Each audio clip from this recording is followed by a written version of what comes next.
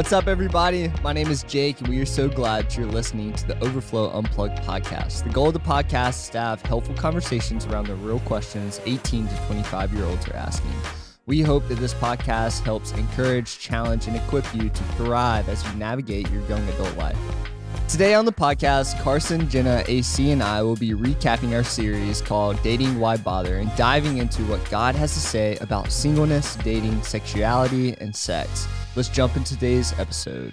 Yeah, conversations Good, about dating, yes. marriage, sex, sexuality. What a good conversation. I'm excited. Let's Man, go. all the things. All the things. All the things. Man, I really wanted to open the conversation up with something a little personal, man. Something a little Just personal. dive right Yeah, in. dive right in. Funnel. Man, dating as a youngster can be really weird. A youngster. Wow. Yeah. And so, meaning like middle school, you know, it's like, it's a, No, I know the meaning. okay. It's always a little bit weird. And so we always kind of do something to try to impress, you know, the person or the Yeah. crush that we have as a youngster. And so I would love to hear some of the things that you guys did to try to impress your crushes back in the day, you know? Sure. And maybe you still do them today. I don't know. Please don't make eye contact when you say that. Honestly. It was a slant to Jenna. Who wants to go first? Mine, I don't really have too much of a story because I had zero to little, boldness in me as a youngster. But I do have one distinct memory that in middle school, my crush's binder opened and fell over the floor, and I watched as he was trying to clean it up, and I was like, I'm gonna make a move, and I walked over to him at the end of him cleaning it all up, and I was like, do you need any help? And he was like, no. And I left that science classroom. Oh, so excited that I had talked to him. That What is the you did, or I did. I you was were like, do you need crushed? any help? That is me flirting. Wow. Wow. Yeah. That's good, Jenna. Wow. Yeah. And I thought back on it later in life, and I was like, I wish that I would have just not. You know what I'm saying? Yeah. Yeah. It was the confidence boost you you needed go. in the Yeah. moment, though. Yeah. But it was false confidence, I kind of wish that it never happened. Yeah. Mm.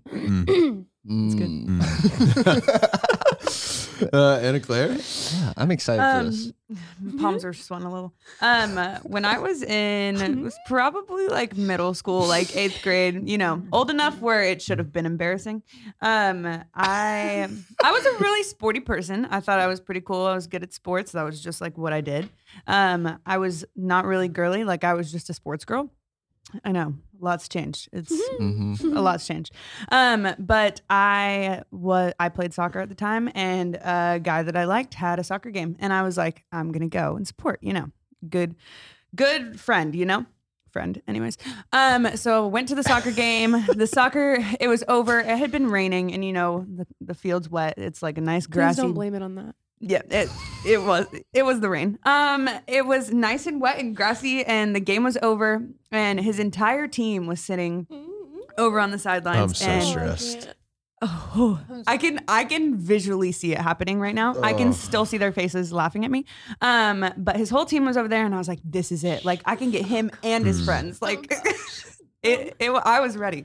So his brother was over on the sideline, and he had his foot on the ball, and it was just don't give me that face. The ball was there. His brother had it under his foot, and I was like, I'm gonna go steal it from him.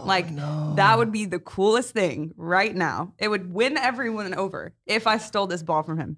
So I Woo. run up, go to kick that ball right from under his feet, and next thing you know it, I'm on the ground, and I was in very light jeans, and I was just covered in mud. The ball was still there under his foot when I was on Praise the ground. the Lord that his yeah. whole team was watching that. Yeah, and so his whole team turns around and they just start laughing because I'm on the floor covered in mud, and it was one of the most embarrassing moments Sure. of my life. My whole family was there. His family was awesome. there. That's It was awesome. just, Yeah. and no one helped me up, which was the best part. I So would've. I just had I to walk definitely up, would've. and the rest of the day I was covered in mud. So. Man, a full Charlie Brown moment. Ooh, it was bad. It was. I love anyways. that story so So Wow, Anna never Claire. again. Thank you So for bringing me into that. I love that story. Was I think he about your- it often. Let's get a soccer ball for the Yeah, office. never got the guy. Yeah, Never was got- he your nope. crush after that? You pretty much just gave up at that point. I was like, there's no I'm going back. done. I mean, I think that was a wise No call. Yeah, going back, honestly. but Wow. anyways. Never went back to the soccer. Yeah, so now Actually I'm quit engaged to soccer. someone that doesn't do sports because So there's that. I've got trauma from sports. Bro. I can't go back. All right, That's Speed good. Racer, go ahead. That's you. Oh, what'd you say? Just Your turn. Okay. She called yeah. you Speed Racer. because of your story that you're about to Yeah, tell. this is good. Yeah, so back in the day, we all went to like the skate ring. That's like what we did. I think it was like on a So- Friday, Saturday. I know, but it was still around. the cool And things. like all like the county, like the entire county would go. So like Not that big. all of our middle school from all over the county would come, and we would meet at the skate ring and we would skate. But the thing is that the guys had like a very specific role. There was like style in skating, so you had to learn how to like cross step and shoot the duck and all these things. So there were games in between, like the normal skating that you had to learn how to do. One of the specific skills of skating that you had to learn was for the couple skate. And the lights would go down low, and every, a special country song would play or something. And, Oh, gosh. you had to have a glow in the dark kind of like wristband or something. But guys had a very That way you specific. could find their hand to hold Yeah. it, right? Yes, exactly. Wow. And guys had a very specific role in this. They had to learn how to skate backwards. And so I spent a lot of time learning how to skate backwards so I could hold my crush's hands while she skated forwards and pushed me around the circle. So anyways, I Did that can't- go well? it went well. Yeah, it went well. It's definitely a grind though. So Did you ever fall? Yeah, definitely fell. Definitely fell multiple times. See there, but, Anna Claire? Everybody falls. at some Yeah, point. everybody falls. It makes me Um, feel so much better.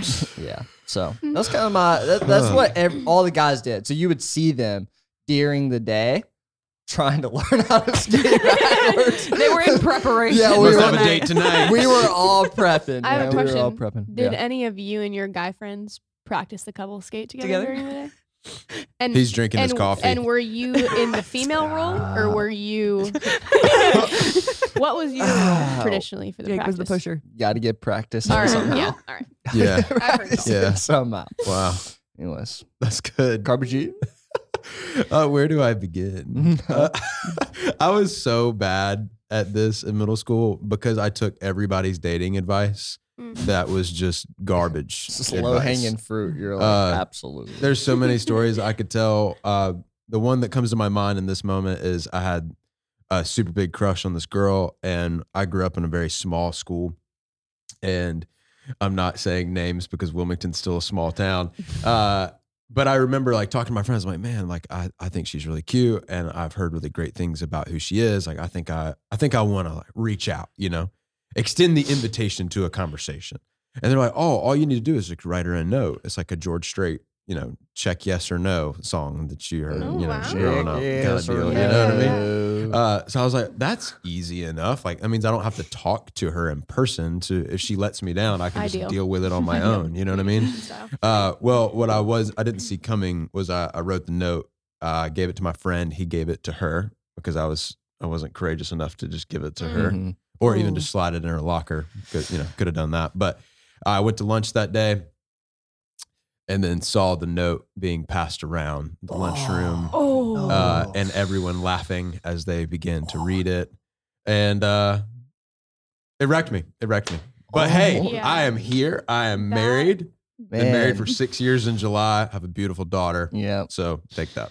Take that. how about that? Take I would shred your note anyway. So Glad you said no and laughed. You know, Yeah. no, I mean but it's so funny because that sounds ridiculous. Like when you think about the advice that you take in middle school or the things that you do in middle school, but honestly, like it's not that different when you become an adult and you start dating. You use a lot of the same practices. You use a lot of the same kind of ideology when it comes to how do I get somebody to like me or how do I get somebody to pay attention to me. And that's why I think the conversation around dating matters so much because if we're really being honest, a lot of the content that we have like learned from when it comes to how do we date well or how do we be married well comes from these like really immature ideas that were born, on the soccer field or that day when you were, backwards skating. And it's like this idea of I have to just impress. And that is actually found nowhere in God's instruction for marriage. Like if it's a competition to, be the one that is most impressive, then your priorities are backwards. And our culture would feed the narrative that, the most attractive people or the most outgoing or the most kind of social or popular people find the best people. But what I've found is like when those things are the priority, you actually find the most shallow version of relationships. And it's actually in the relationships where there is the least that there is the most depth. And I think that directly connects to, Matthew chapter 5, where Jesus is like, blessed are those who are poor in spirit. Like this idea that deficiency can really lead us to be like really attuned to what matters most. So I just encourage you, no matter where you are in the dating conversation and the sexuality conversation, if you're the person who's like, I just want to be married and there's no one on the horizon, I don't know if I'll ever be married, hang in there, make God your priority and trust that he's going to provide. And I think that, we'll talk about that more throughout the conversation, but I'm so excited about this. Yeah, that's good. So with the Dating Why Bother series, we opened up the series with like a beautiful letter that Carson wrote to our church, and I thought it was incredible. Just the work that you kind of put into it and some of the language that you focused on. Was it good? Yeah. Oh, okay. And then the kind of posture that I was thinking about was such a gentle and lowly kind of posture in the way that we presented some of the convictions of the church, but still like cared for people really well. And so Carson, could you give us like a little bit of a snippet of what that conversation or that paragraph was, I guess a couple pages, was the paragraph, and what was kind of the preparation for that? Why did you feel the need to kind of have that conversation first before we dug into the topics of singleness, dating, sexuality, and sex? Well, the Monday night before that night, on Tuesday, I felt just really strongly that there are so many things that the church has been afraid to talk about. Not our church, but like the global church, where it's like, if you talk about that, I've heard people refer to it like a lightning rod, like, oh, the preachers or the teachers or the pastors that talk about fill in the blank, whether it's sexuality, marriage, gender, et cetera, et cetera, et cetera, they're going to get struck or they're going to get canceled. And the more I like started to process that, I came to the realization that we as Overflow must talk about it for a couple reasons. One, we say consistently around Overflow that we're family. And family talks about everything, right? And it's messy and there's disagreement and there's difficulty around the dining room table in a lot of people's homes. But I would say, again, those are the more healthy families where like disagreement is actually acknowledged, not ignored. And then I thought about like, what does it look like for us to be a formative community that helps each other truly grow closer and closer to living out the image of Christ in the world? And it was like, okay, we've got to address a couple of things. One, we need to talk about how the church has treated people that have traditionally disagreed with the church's convictions around sexuality and marriage. And I think that when it comes to especially thinking about the LGBTQIA plus community, that community specifically has been a little bit targeted by the global church, seemingly single-handedly, meaning the church has kind of made them the target. Or that specific topic, the targets. For example, churches are more willing to talk about homosexuality than they are sex before marriage because it just kind of is the hot, button topic of the day. And I just don't think that it's fair to treat things unequally. And I also don't think that it's fair to just act like some of these conversations are not happening in our world. So that kind of led me to go, okay, what does it look like for us as a church to apologize on behalf of the church for how people have been treated in the church. Even though we may not have treated people that way, which I don't think that we have as a church because our church has been so diligent from the very beginning at reaching and helping. But I do think that people come in with kind of baggage from the way that churches have treated them in the past. But then also to kind of move from that place and say, like, this is what we believe. Yeah. And it's not our belief because we went into a closet somewhere and, came up with convictions and wrote them on a whiteboard and said, this is, what we believe and this is what we're going to stand on. But it's because we opened our Bible, we read it, we've prayed through it, we've discerned, and we've kind of come to this conclusion that we believe and we trust in God's design and intention and how beautiful and wonderful it is for our world. And I wanted to share that. And it's so interesting to me. I've had so many great conversations on the heels of that night. And people who disagree with a lot of the things that I said, we had productive, good, healthy conversations about the fact that our church believes marriage is between a man and a woman. People who disagree with that were willing to engage with me in that and talk about that. And that's what I love, because it's bringing the conversation out of the darkness into the light and allowing God to do something that only God can do. And I think that that's what you were kind of looking for, is like why we wrote the letter and why the letter will continue to be available to people who interact with Overflow very clearly and very honestly, because we want the clarity to not just be about one message, one night in the spring of 2023. We want the clarity to be a part of our ministry because we trust people. Yeah, I love that. And searching for some sort of unity in the midst of disagreement, it's something that we've talked about in our church and in other contexts, but I think in this context, it's similar as well. And I think we would all say probably in our relationships with people that we experience tension or disagreement in, Jesus calls us to unity. And when we experience or pursue unity in that, the love that we have for people, I think just opens up. Like when I think about people that I disagree with strongly about specific things, when I pursue and I don't allow that that distance to continue to create like isolation or other tension that like kind of happens when I'm saying, oh, this person disagrees with me, so I'm going to take a step back. What typically happens, and I've noticed in my life, is like when I take a step back where there's already tension, it is only going to create more tension. And so if we pursue kind of unity in the midst of that and agreeing to disagree in areas, my love for that person specifically grows deeply. And my love for other people that think differently than me grows so much deeper as well, that I'm like more willing to interact with people that disagree with me, that act differently than me, that think about things differently than me.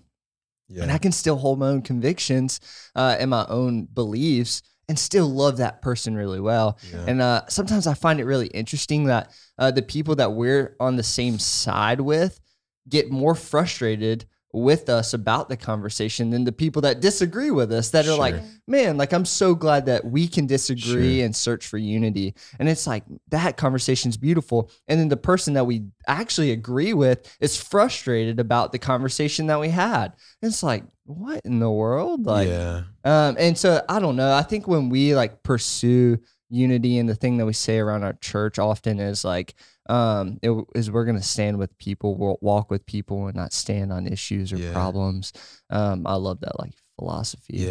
So, but I think when people hear that statement, and I've had some really great conversations, with people who they hear that statement and they don't love it because they think that means, or they interpret it, at the beginning to mean that we're not going to talk about issues. We're not going to talk about problems or kind of areas of disagreement in the church. And that's actually not what the statement means. The statement means when we navigate these things, we're not just going to stand on a platform and rail from a high place. We're going to get down in it with people. And we're going to walk with them, and we're going to pull apart the places that we disagree, and we're going to mine for truth. I had a conversation with somebody this morning, and we were talking about a dynamic in their life, and they said, "What's your advice?" And I said, "You've got to mine for clarity." And I think the word "mine" fits so perfectly there, to like this picture of like you're digging down one layer at a time, and you're pursuing depth. And it's actually like the thing that you're looking for is a mile beneath the surface of the earth. And therefore you have this huge mind. Like that's what getting clarity looks like. And that's what pursuing unity looks like. And what a unique thing that is available to the church to say like, though we disagree, we're pursuing Jesus together. And I think that when it comes to the teaching of the Bible, like we see like God is constantly trying to form something, but the only way that it ever ends up getting formed in somebody who like does it successfully is they remain committed to God. They stay in it. And our culture's tendency is to disconnect and to disengage at the first kind of glimmer of disagreement or tension. Yeah. And we've got to do better at that as a generation. Yeah. Yeah, that's so good. That's good.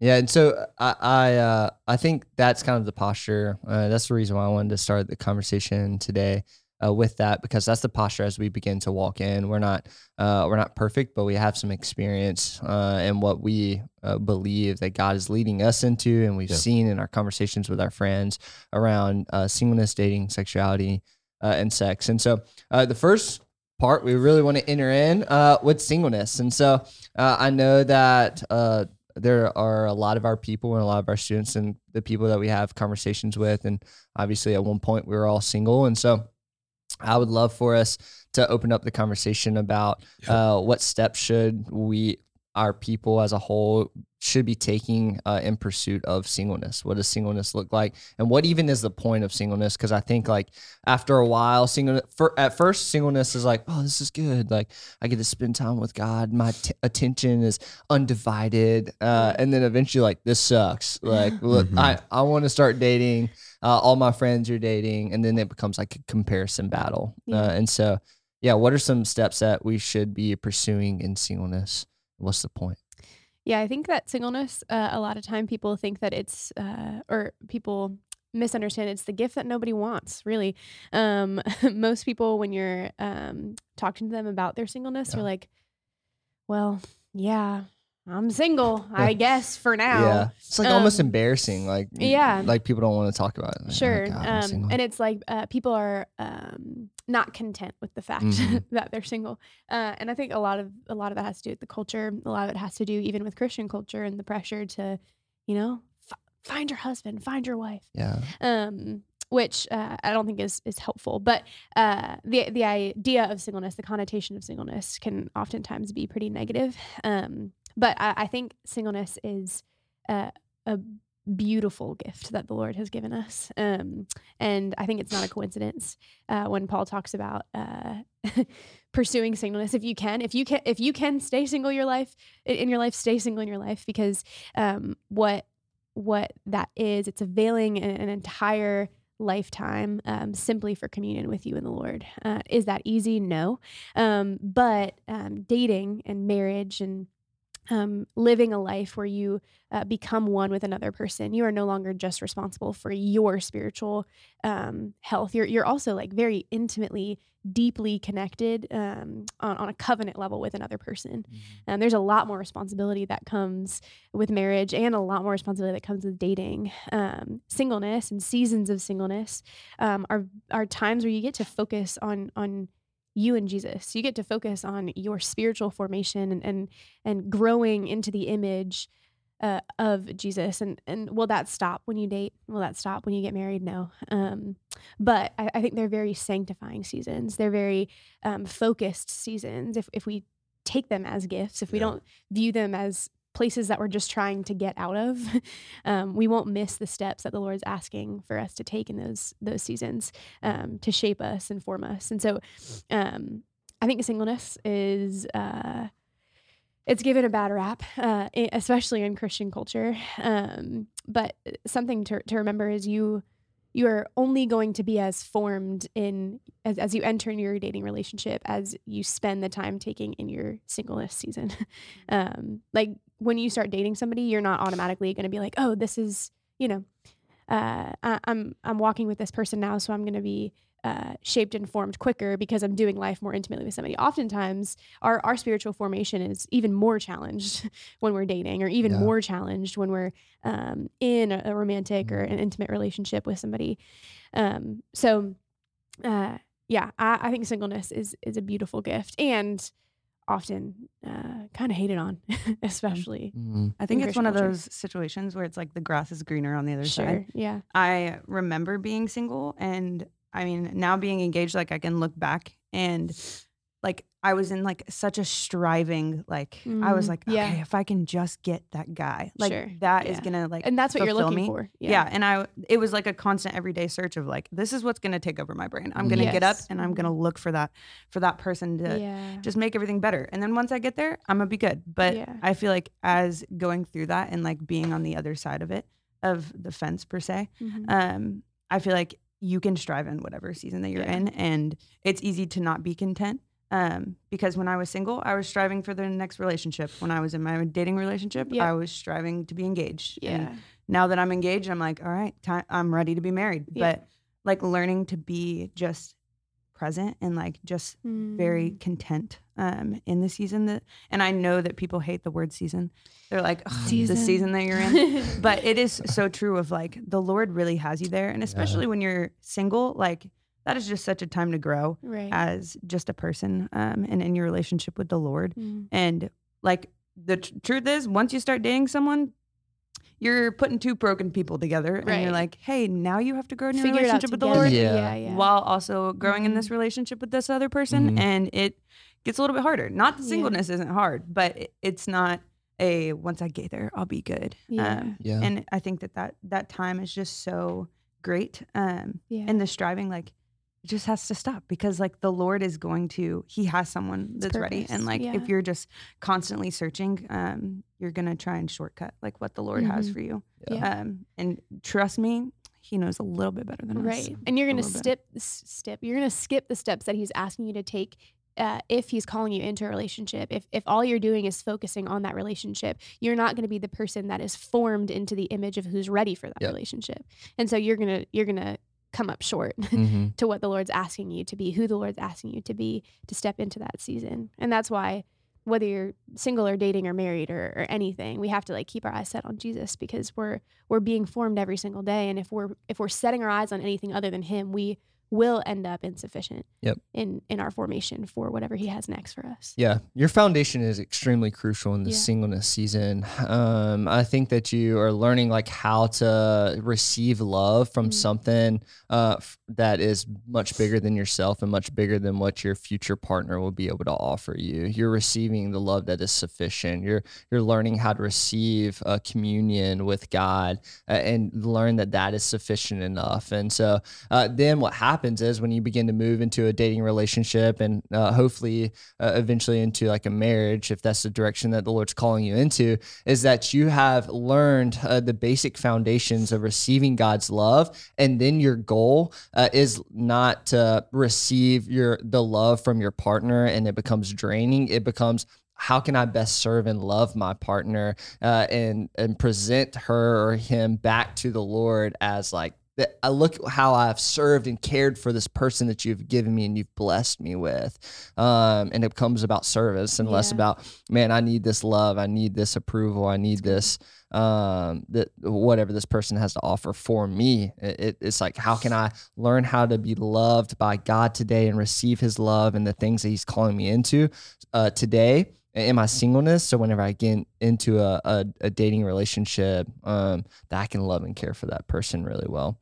Well, I think a lot of us have like some experience in singleness. And so is there like any fruit that you guys have seen in your seasons of singleness, just so we can kind of talk about like, yes, I have seen this, and this kind of happen in my own singleness and it was super fruitful.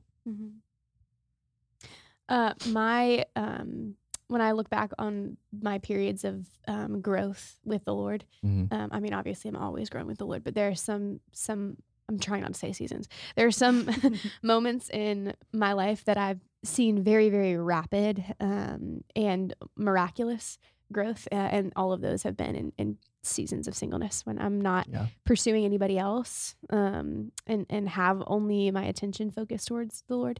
I've seen just an abundance of growth and an understanding and an outpouring of the Spirit in all aspects of my life. And so I have seen like the woman that God is like forming me into when my focus is undivided and is attentive to him and to his call and his will and his way, and I'm not dividing my mind between multiple things or people.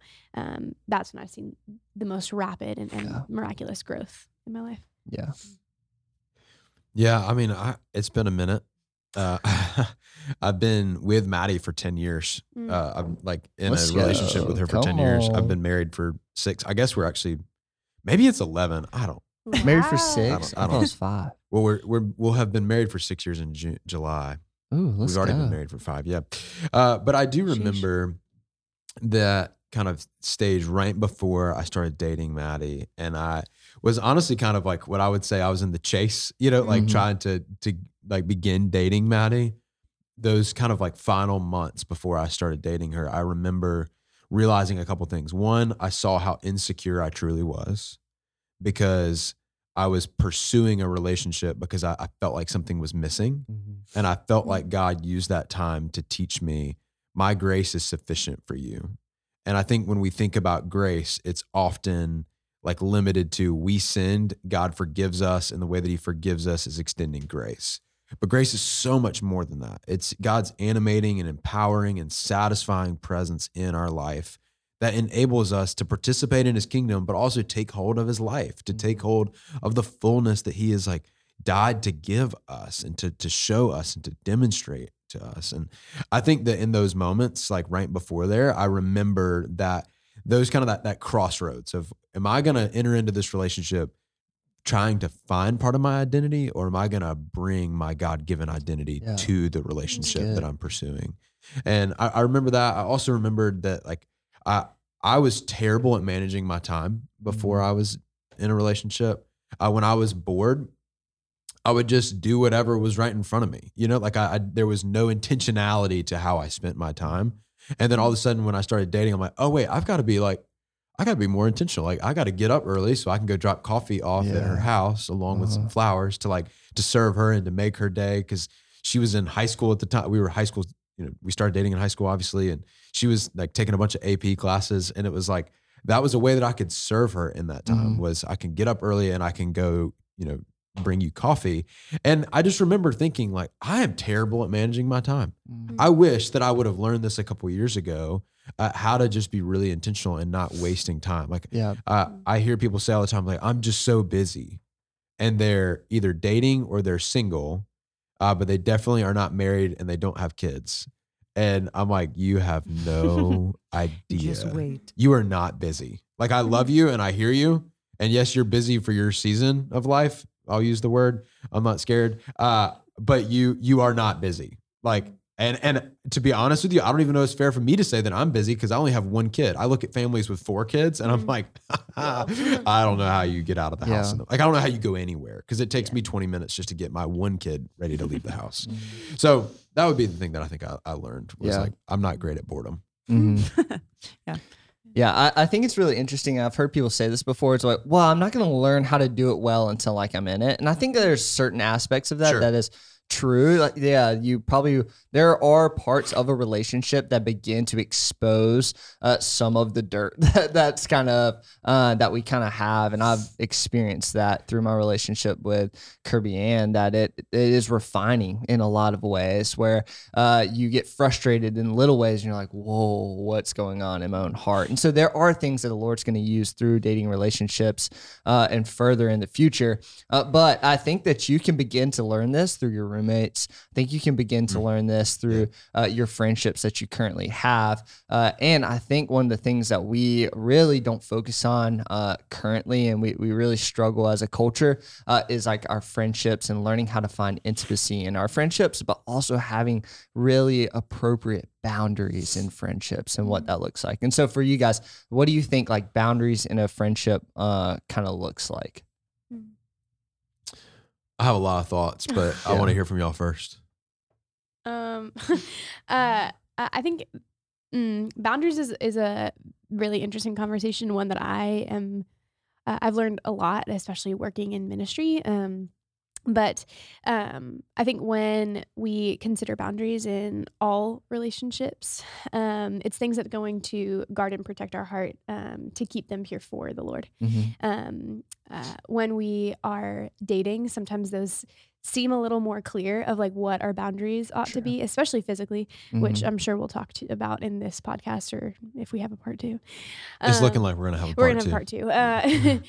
But I think friendship boundaries nobody really thinks about because friendships are a little bit more gray in terms of like we love our friends so much and we're called to like be community and like give ourselves away as Jesus followers. So we're like, oh, that means that I just like give everything and I exert myself to the point of exhaustion to be there for you, to protect you. But what I've found as I've built healthy boundaries in my life, and I still continue to discover healthy boundaries, is that when I like overgive or I kind of go into a relationship or a friendship, giving too much of my emotional time or my spiritual energy, I'm taking the place of Jesus in that person's life, and then I'm also in my brain, I'm like acting like God. So some things that I found in my friendships is like when my friends are struggling with things, I'll try to be their support and their strength and their comfort and their peace and their wisdom and all of those things. And I'll think that I'm a bad friend if I'm not. But what I'm doing is I'm not like leaving space for God to be God.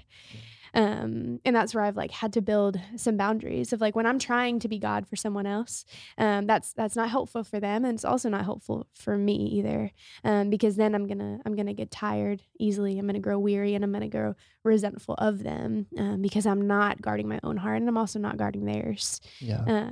So I think in friendships, setting up boundaries that are going to be helpful are ones that's going to protect your heart, keeping it pure for the Lord, and then also like consider the hearts of your friends, not just for what you think that they need, but what they really need, which is room for God to come and move, if that makes sense. Yeah, that's really good. Yeah, that's good. Anna Claire, do you have any thoughts? Yeah, I mean, I think on top of like having boundaries, like remembering, even though we have boundaries are good and they're helpful and they're healthy, to also just be in step and like in line with the Lord, because if you're looking at a boundary as like a line, like the Lord, if you're walking in step with him, he's going to be far from that boundary that like shouldn't be crossed. And if we're like in tune with him and like walking with him, I think that he will kind of like lead us away from that. Because I remember when I had a bunch of boundaries like on my relationship, friendship and romantically, I guess you would say. I was so focused on my boundaries and was like, okay, I can't go anywhere near there because I just like don't want to cross the line. But like I just can see like when I was in a season of like really walking with the Lord, like I wasn't anywhere close to that boundary because like I could see the path that he clearly had for me and the ways that he wanted me to live. And it wasn't anywhere near that boundary because I was kind of like walking in his path. It didn't make me want to stray, if that makes sense. I kind of like tried to focus less on just the actual boundary lines themselves and just focusing on the way of the Lord. And he kind of like led me away from that. That's that makes sense. It's like allowing the Lord to determine your own boundaries. And I think a lot of times like, and I've done this before, and I think this is kind of what you were saying too, where it's like we create boundaries sometimes based off of like, oh, I think this would be good. This would be a good boundary. And then sometimes it's either too much or too little. And then you realize when you're walking in step with the Spirit, you're like, I think I shut this person out because I was actually had some tension with them. And I was just trying to create some boundaries. It's like, maybe you actually were just you were frustrated with that person or had tension and disagreement and you decided to remove yourself from it, And so it's like allowing the Lord to speak into your relationships and create boundaries based off of that. And also like seeking like wisdom and mentors and other people. So, yeah, I think boundaries are so interesting because when people hear that, where it's like, allow the Lord to determine them, it's like, oh, well, that makes it subjective. Cool. So whatever I can reconcile in my journal, is good enough, Yep. And I think that we can, to your point, Jenna, like we could start kind of viewing things where it's like, well, it's helpful to me or it's enjoyable to me, or I really like this person's attention and that makes me feel better about myself or about my current reality. So I'm just going to keep like steering into that. And we really like step out of being in step with God's Spirit, like in that. And I think that your connection to that, Anna Claire, is so brilliant. And I often think about what David writes in Psalm 37, where it's like, take delight in the Lord and he will give you the desires of your heart. But people love the back end of that verse. He will give you the desires of your heart. because we forget what is the prereq for that. Take delight in the Lord. Yeah. When you delight in the Lord and allow him to determine what makes your heart glad, where you get your joy, satisfaction, and strength from, then he will give you the desires of your heart through his presence and his goodness. And I love that because it's so challenging to me. The thing that I would say, a friendship boundary that I think is important, is we are really good at forming codependent relationships where when someone is good with us, we're good with ourselves. And if that's your reality, if your friend has to be okay with you in order for you to be okay, you are in dangerous territory. That is not the reality of living fully satisfied by God. Like you have got to allow God to be your source of satisfaction, not whether or not someone approves of you. And I think that gets really gray when we've got really close best friends that know everything about us, and we love them and we want to be approved by them. We've just got to be really, really careful who becomes God in those conversations. I think that you both kind of led us to that place. And I think that is a challenging thing, especially in college, especially freshman year. You're like, I just need friends because I can't do this thing alone. You just have to be careful. You have to pay really close attention to where your attention is going. Yeah. I think that goes into dating relationships too. 100%. Like the codependency of like, oh, but if I create this boundary, then they're going to get nervous and they might not like me anymore. Like, what do I do then? But well, I mean, that's where you get the pressure to have sex. Yep. Yeah. Because, if you enter into a relationship and there's different, views on, sex before marriage or sexual activity or integrity, and one person says sex is totally cool and one person says let's not have sex till we're married, and now one person's feeling pressured to compromise, on their belief, and then they end up having sex and they feel guilty about it, then it changes the whole dynamic of the relationship, and now we're like in this like tug of war back and forth, like, are we on right standing? Is God okay with us? And then kind of the madness begins to really take over our mind. And I think that that's why Paul writes in one of the most famous passages read in, nearly probably every wedding that is led by a pastor, like love is patient. That's how he starts that passage in 1 Corinthians. Like, it's like love is patient, meaning it is willing to wait. Period. Right. There is no addition to that. But when you look at the culture, it's like love happens right now. And if it doesn't happen right now, I'm not interested, because we live in an Amazon Prime kind of dating world. It's like we want, when we're single, we want to date right now. And when we're dating, we want sex right now because we want to feel fulfilled physically. And then all of a sudden we want marriage, and then we want kids, and then we want the big house. Like, it just keeps going. And it's why God said, you cannot have anything before me. Because it will fall. It will fall. I think we've got time for a quick thing on dating, and then we can wrap up. Sweet.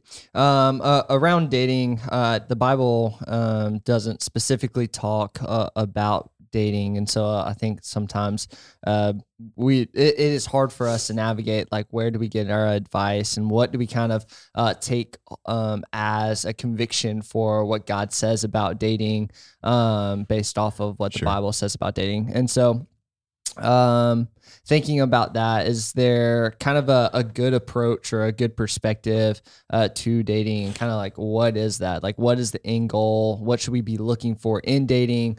And things around that, like, why should we date?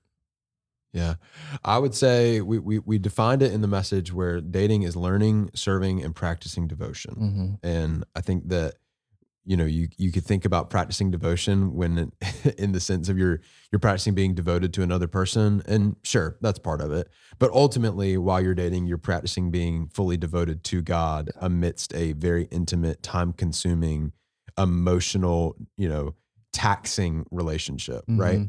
Because when you're in a dating relationship, what's the majority of your communication about, or to rather? Like, it's in the morning, you wake up and you look for the text from the person that you're dating. Like, are they okay? How'd they sleep? Unless they're in the bed beside you, and then that's a whole other conversation. But like, you are like constantly like looking for, conversation with the person that you're dating, and it's like, this is a perfect opportunity for you to practice being fully devoted to God. Learning, like, you're learning about the other person, you're learning what they love, you're learning what they're about, you're learning about their mission in life. If you don't believe in their mission, then you should stop dating them. This is the sign. It's time. Like, Yeah. like the sign. if seriously, like if you are not behind, if you're not crazy about what they want to do with their life, then your relationship's going to fail. There's not but so long that you can sit at social coffee and stare deeply into each other's eyes before you realize that your relationship is built upon just staring into each other's eyes. Yeah. Like, I love my wife. I Yeah. don't want to sit in a coffee shop and just stare deeply into her soul Yeah. all day, every day. I want to go do things with her. Yeah. I want to build a family with her. I want to work with her. I want to build God's kingdom together Mhm. with her. That is the means to, the specific end that marriage was actually designed to be. Mhm. So it's practicing that. And I think the more that we practice it, the more healthy our marriages will become. Yeah. And I think if we do marriage in the way of Jesus, our version of marriage as Christians or as Jesus followers will be the envy of the world, Mhm. because it will be the most healthy relationships in the world. The problem is people have taken sections of the Bible out of context in the way that they view their relationship, and more of an idea of authority has more to do with the right to say what is right and wrong, as opposed to authority is actually about responsibility. And you've got to take responsibility for your relationship Yeah. and your actions and your attractions and your thoughts in the way that you see the other person. You've got to take responsibility for it. Mhm. Yeah. That's the only way that it works. Yeah, that's good. I think that when we get in dating, a lot of times, like, there's this pressure to like continue to date. Once you date that person, you're like, dude, I'm locked in. This is it. Like, breaking up is not an option. And I think that a lot of times when you begin to, as Carson's saying, when you're dating and you're like, I don't know if this person kind of has the same mission that I feel like the Lord is like calling me into. Like, how do I break up well? Or like, what does that kind of look like? And the kind of advice that I tell a lot of my people is, when you're in dating or when you are dating someone, if you can leave that person better than you found them, then it is so honoring to the Lord that they have a better understanding of what it looks like to serve and love a godly guy or a godly girl, that they have a better understanding of and a better foundation for the next relationship that they pursue, then you've done it well. You've done it well. If you let each other experience the love of God through a dating relationship, and that you attempted your very best to leave that person better than where you found them, I think that it is honoring to the Lord. You guys, you might get in a dating relationship and realize that that some of the things that you guys wanted to do in the future don't line up, and that's okay. But if you can still honor each other in the midst of that, and say that I'm going to pursue unity, and we can agree to disagree, I think it's still beautiful. Yeah, that's good. Well, and I think what you're getting at is like this fear to break up. Yeah. Because it feels personal. Yeah. But it's like, if you're not compatible with somebody to be married to them, why is breaking up bad? Yeah. Like, we don't have to make it personal, right? Like, we really don't. It doesn't have to be this us versus you thing. It's probably just because we don't know how to do it well. We're just not on the same page. Yeah. Like, we don't have the same values. We don't have the same mission in life. We don't see the world in a way that is compatible, in a way that it's going to bear fruit. And I think being willing to say, all right, I've learned what I need to learn from this relationship, and I'm going to leave them better than I found them. I'm not going to slander them. Yeah. I'm not going to make them the enemy. I'm going to be love on my way out the door. That's really beautiful. Well, our culture doesn't value like clarity. Like, we don't really value clarity. So whenever you think about bringing something up that didn't work, you're like, oh God, please don't tell me the things that didn't work that I was actually contributing to. Yeah. Please don't tell me that.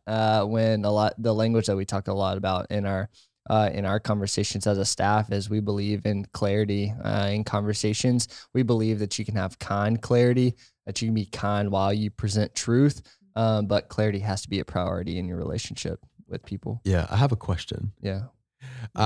Right before people break up, Mm-hmm. oftentimes one of the last things that they'll try is a break. Yeah. What are y'all's thoughts Oh, no. on breaks Yeah. in dating? I have an opinion, but I want to hear y'all's thoughts. Yeah, I think breaks are really interesting. I think if you guys are thinking about taking a break, then you probably already know that the answer to the reason why that you're taking a break. So there's probably some tension already in the reason why you're taking a break. So man, I think that if you're like, man, we need to take a break, really what you're saying is it's a soft entry into the end of your relationship. Now, I think that one of the things that you did present us with though is like pray about it, like spend a couple of weeks like praying and really processing with other people. If that is your posture and your position in a break, then go for it, you know? But if you're like thinking like, dude, we're 3 months in, I think we need to take a break. It's probably just a entryway to a way out. It's a little soft blow, you know. It's like a little shot to the chin right before the knockout. So all right, kind of clear. It's my opinion. I think in all seriousness, spending a little less time together is very different than taking a break. Like if you're like, that's good clarification. We need to take some time to think about things. I don't think not like a week, like a month long is like, hey, let's actually like talk about what's going on here. Yeah. But I definitely think like if you're needing a little bit more time, because when you're dating, you're going from being by yourself and living your life by yourself with like not, and it can be a lot, especially if you're like not a people person to be like, okay, like this is like it happens fast of like, okay, this is someone that you're gonna be spending every day with. Yeah. Get ready. So I think spending time like in prayer or processing is definitely different than taking a break. That's good. But the reality is in dating, you're either gonna get married or you're not. And in your marriage, you can't just take a break. That's not something that you can do in your marriage. You don't just get to decide to do that. So if you're having to do that in your relationship, it's probably a warning sign of, hey, maybe this just ain't it. Sure. So, yeah. Jenna? Yeah. Yeah. I am interested to see what Carson has to say. But I think if you are holding somebody on a leash to figure out if you have feelings or not for them, then you probably need to pull the trigger and just end that relationship. But I think also what AC was saying is like if you need a little time to realize like what you're actually feeling, if there's like a stirring in your spirit, if there's fear about a relationship, if you are unsettled about the fact that you're dating somebody and you need to take a little time, do that. I think saying, oh, we're going to go on a break and then we're going to work it all out and then we're going to come back and it's going to be good, you might be forcing something that the Lord is not intending for you to do. That's good. I actually, me and Caribbean have taken a break before, and I'll be honest, a lot of it just came from my own personal insecurity and fear of the future. And so I think that for me, when I think about my posture in the break, I was like, man, we really need to spend some time and think about this thing before we go on to the next season of our life. But actually, I was just terrified about I was terrified about what the next season could look like. I'm like, yo, this is the person that I'm probably going to marry. That makes me a little nauseous because I'm terrified of what that could look like. And so I think you need to spend some time like evaluating, is the reason why you want to take a break because of your own insecurity about the future? Or is it really just an entryway because you feel like, man, I don't know how to be kind and clear in this moment because I actually don't want to date this person. Yeah. So. Yeah, that's really good. Go ahead, Carson. I do think that there is a big difference between taking a break and taking some time to expand your perspective and really seek what God has for you. And I 100% think that is worthy of your time to say, I'm gonna retreat for a few days. I'm gonna go away and I'm gonna pray and I'm gonna seek what God has for us. I think that's beautiful. The thing that I'm really weary of when I hear people say, yeah, we're on break right now, as if it's like a scheduled thing that there's going to be multiple things throughout the year where it's like, we got to take a break again. We got to take a break again. Well, let's just say if you need more than one break, it's probably time to break up. Because in marriage, like you said, and there are no breaks. Like when I go home at the end of the day and I'm tired and I'm irritated and I'm insecure and et cetera, et cetera, et cetera, and I take it out on Maddie, we don't just get to go somewhere else and deal with it. We need to take a break. We work through it together. All right, Maddie, head to the guest room. Yeah. And that's one thing, like we can talk about marriage maybe in the part 2 of this podcast that we will need. That's one thing Maddie and I like have been so intentional about since when we got married. We do not sleep in separate rooms. Mm-hmm. I do not sleep on the couch.